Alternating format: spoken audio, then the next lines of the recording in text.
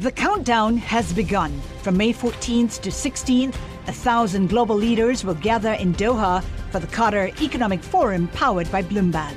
Join heads of state, influential ministers, and leading CEOs to make new connections, gain unique insights, and uncover valuable opportunities in one of the world's most rapidly rising regions. Request your invite for this exclusive event at QatarEconomicForum.com. This is the Bloomberg Business of Sports podcast, where we cover the big money issues in the world of sports. And today we are bringing in Bloomberg's Jason Kelly and Vanessa Perdomo, who have a new series on Bloomberg Originals called Next in Sports. What is the premise of the show, guys? Because it's not just what's next in the NFL or the MLS, right? Yeah, so, I mean, thank you for having us. First of all, it's fun to get a chance to talk about our work. The conceit of this is, I think, actually pretty simple, which is we kept hearing about all these different things that were happening, whether it was pickleball or sports you'd never heard of. And we just wanted to kind of go out and play them. Yeah, honestly, just an excuse to go play some sports. And we also saw that, like, these big money people that we know, you mentioned, the big money in sports. We saw big investors and big athletes, taking interest in all these things. And then we just kind of went out and did it. Mm-hmm. Yeah, and like you hear big people like LeBron James and Tom Brady and all these people are investing into pickleball teams, and you're like, wait, why? Why are they doing that? So you have to dive in and see it for yourself, kind of a thing. And it is really fun to play, but going there and kind of immersing yourself in what their league is was a little bit different. And I think, you know this really well, Scar. Everything we see is sort of through a business lens. Mm-hmm. And so we saw that all this money was chasing this stuff. And so we went to find out what it was all about. And of course, we've got the perfect people to do it, too, because Jason, you've spent years covering PE. And let's face it, PE was ahead of the curve in investing in sports. Vanessa, you're a former Division I athlete. You've gotten an instant rapport with all the athletes that you interview. Jason, you're not an athlete. You're not a Div 1 athlete, right? I wouldn't say I'm not an athlete. Sorry, Div 1 athlete. Your own. I did not play D1 sports. Thank you for pointing that out. That is pointed out to me often by my co-host, who is very quick to flex that, and rightly so. She's really good at sports, which is sometimes a bit intimidating. But yeah, we think it's a very good partnership. Okay, so the first episode you did, you mentioned pickleball. Obviously, that's where you went. It's kind of clearly the most obvious next in sport phenomenon. What surprised you about pickleball, Vanessa? I think what surprised me about pickleball was, you hear a lot about people playing and it's huge, but you're trying to figure out who are the professionals. And I think what surprised me about it was the arena that we were in. They're making it very professional, but at the same time, it's in this big complex where there's this massive tournament going on, but then there's also just lessons and people playing kind of in the background. So I think what surprised me was that they weren't able to connect the worlds. The worlds haven't connected yet, where there's a ton of people playing and they love it, but they're not going over to the professional court just so yet, I think. Yeah, I was surprised at how easy it was to play. So my first introduction to it was Brian Levine, who's a former Goldman Sachs partner, who's been and will very soon sort of roll off of this job, but has been the interim CEO of Major League Pickleball. I went to his place in Boca Raton earlier in the year. He handed me a paddle. We got out on the court. We were knocking it around a little bit, chit-chatting, and he's like, all right, you're ready. That's it. After 10 minutes. And I was like, what? And so sure enough, we jumped into a doubles match at that time, and I did completely hold my own because I'm a quasi-athlete. Yeah. To be fair to Jason, he actually beat me most of the times we played. Yeah, a lot of times. Yeah. You got injured winning. Yeah, I actually had to injure myself, put my body on the line to get the W. By the way, and a lot of our producers, they were like, guys, seriously, the sun's going down. Give it up. And then we had members of our crew who wanted to challenge us at doubles. You all got sucked into it. Oh, completely 100%. Sucked in. Completely sucked in. We played hours of this, on the shoot. I think it's definitely the most we played one of the sports for sure. because it is so easy and it is really fun.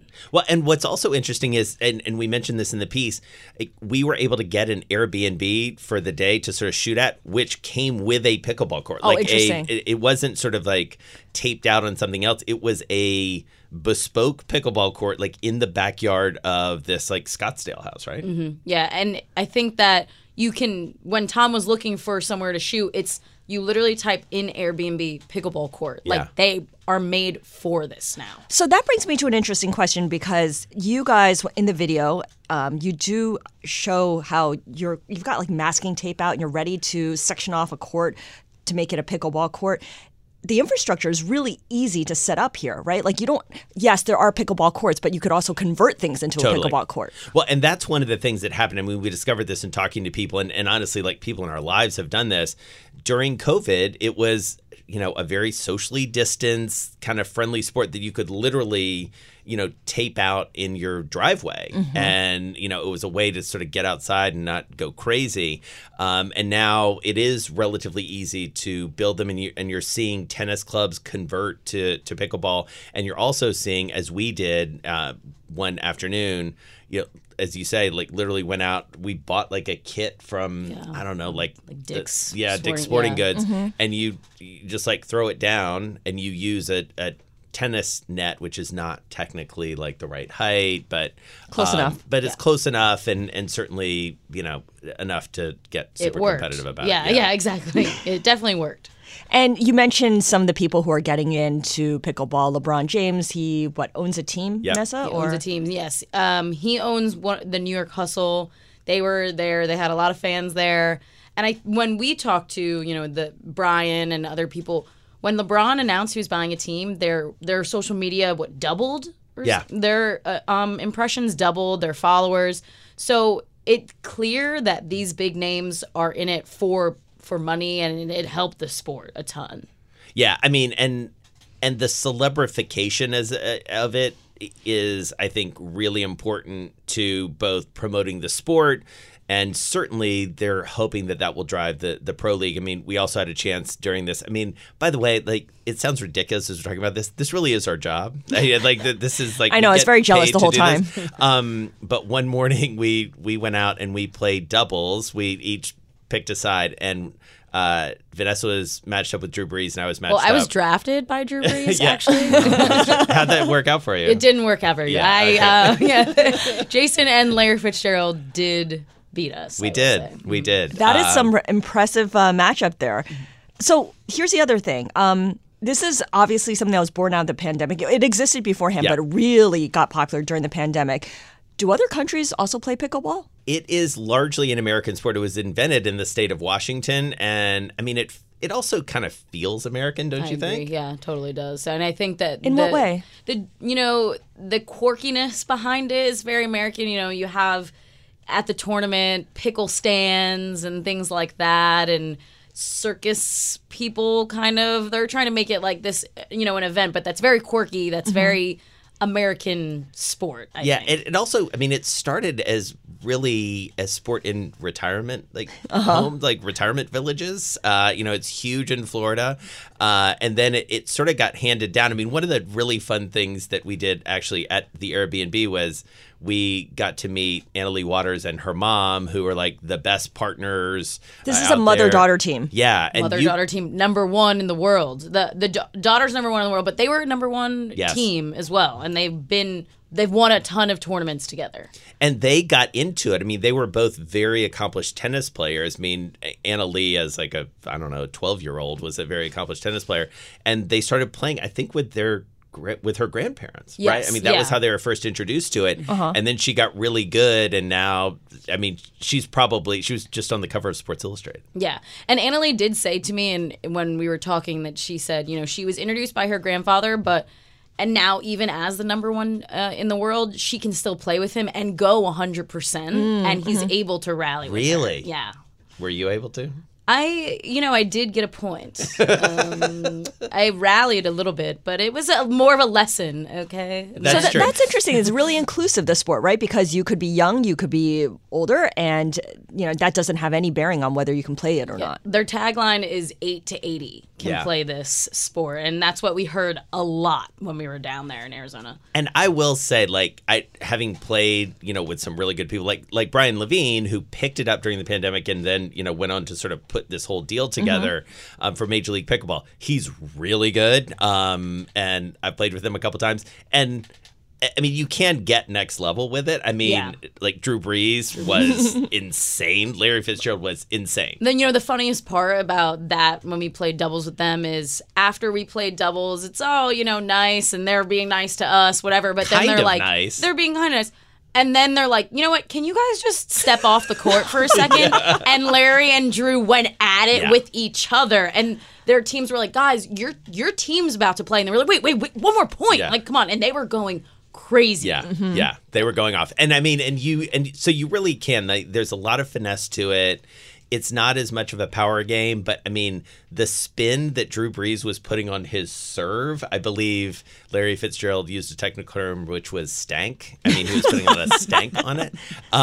Very technical. But it was, but it's serious. I mean, and so I don't know. I mean, I guess one of the questions I have about this from a professional perspective is, can it get good enough that it is compelling, like television, and enough to draw a crowd to watch it? I don't know. That's the thing that's tough, because with participatory sports, it's hard to make that leap from player to fan. And I think you need to build out, there's a reason Annalise on the cover of Sports Illustrated. Right. They need her to be the face of it. Yeah. And to have such a young face is great, because she can play forever. And considering how old you can play, like when I talked to her, she was like, I don't know, I could play till 42. I really don't know. How much has she won in prize money for playing pickleball? Do we know? That is a great question. I do Yeah, not I don't think we know. I mean, she's, certainly one of the most prize people. I mean, she's getting endorsements. I mean, that's really where the money's going to come from. It's not going to come from the prize money. I think they're going to have, $5 million for Major League Pickleball overall prize. But I will say that she has made enough money that she won't have to have another job. Like, she's only 16, so she probably wouldn't have had one as a 16-year-old. But she's not going to be bagging groceries. During the she summer. has enough for her college tuition. Yeah, exactly. Right. Yeah, and so I don't know. I mean, through this whole series, I mean, that was one of the things that, I mean, Vanessa zeroed in on it exactly right. Like, I feel like that was one of the questions that we kept asking people, especially with these nascent sports. It's like, so can you make a living doing this? And in some cases they can. I mean, in the case of pickleball, certainly some folks can. In the case of other sports that we'll talk about later in the season, maybe not so much. Okay, so it's very American. People love playing it, and the big money has been getting in as well. I know you guys talked to Mark Lasry, Jason, at the Bloomberg Invest Conference. Of course, big hedge fund manager who was a part owner of the Milwaukee Bucks, sold that. What did he have to say about pickleball? He loves pickleball. And I mean, what he said, I mean, he's now said it a couple times publicly, that, on a return basis in terms of, multiples of money, pickleball is one of the best things he's ever invested. I mean, he bought a team for, I think he's said this publicly, $100,000. And now that team could be worth, $5, maybe even $10 million. Now, it's not the billions of dollars that one can make as he did, buying and selling a stake in an NBA franchise. But, I think, to go back to your very first question, I think that was one of the other things that we were really looking for as we talked about these different sports, and what we wanted to zero in on is, what's growing fast? Where is there some upside potential? Because, for investors out there, nobody can just rock up and, buy the New York Giants, if it were even on sale. If it were even on sale. Exactly. And those, they never come up for sale, and you need to be a billionaire just to get in the door. These are sports where, at least for a time, people are able to get in. It sounds like an incredible episode, and I really recommend people take a look at it, because if you love pickleball, you'll love learning how it came about and the big money that's moving through it. Jason Kelly and Vanessa Perdomo, thank you so much. And their Next in Sports series premieres Wednesdays on Bloomberg Television at 10 p.m. Eastern, and it's available through YouTube and Bloomberg.com the following day, where you can also catch up on previous installments. It's on demand anytime you want. This is Bloomberg. Collaborate for a greener future at the Bloomberg Green Festival, a groundbreaking celebration of the thinkers, doers, and innovators leading the way. From design and culture to technology, science, and entertainment. Hear from inspirational speakers and immerse yourself in climate solutions. July 10th through 13th in Seattle. Title sponsor, Amazon. Official airline, Alaska Airlines. Get 20% off using promo code radio20 at BloombergLive.com/Green Festival.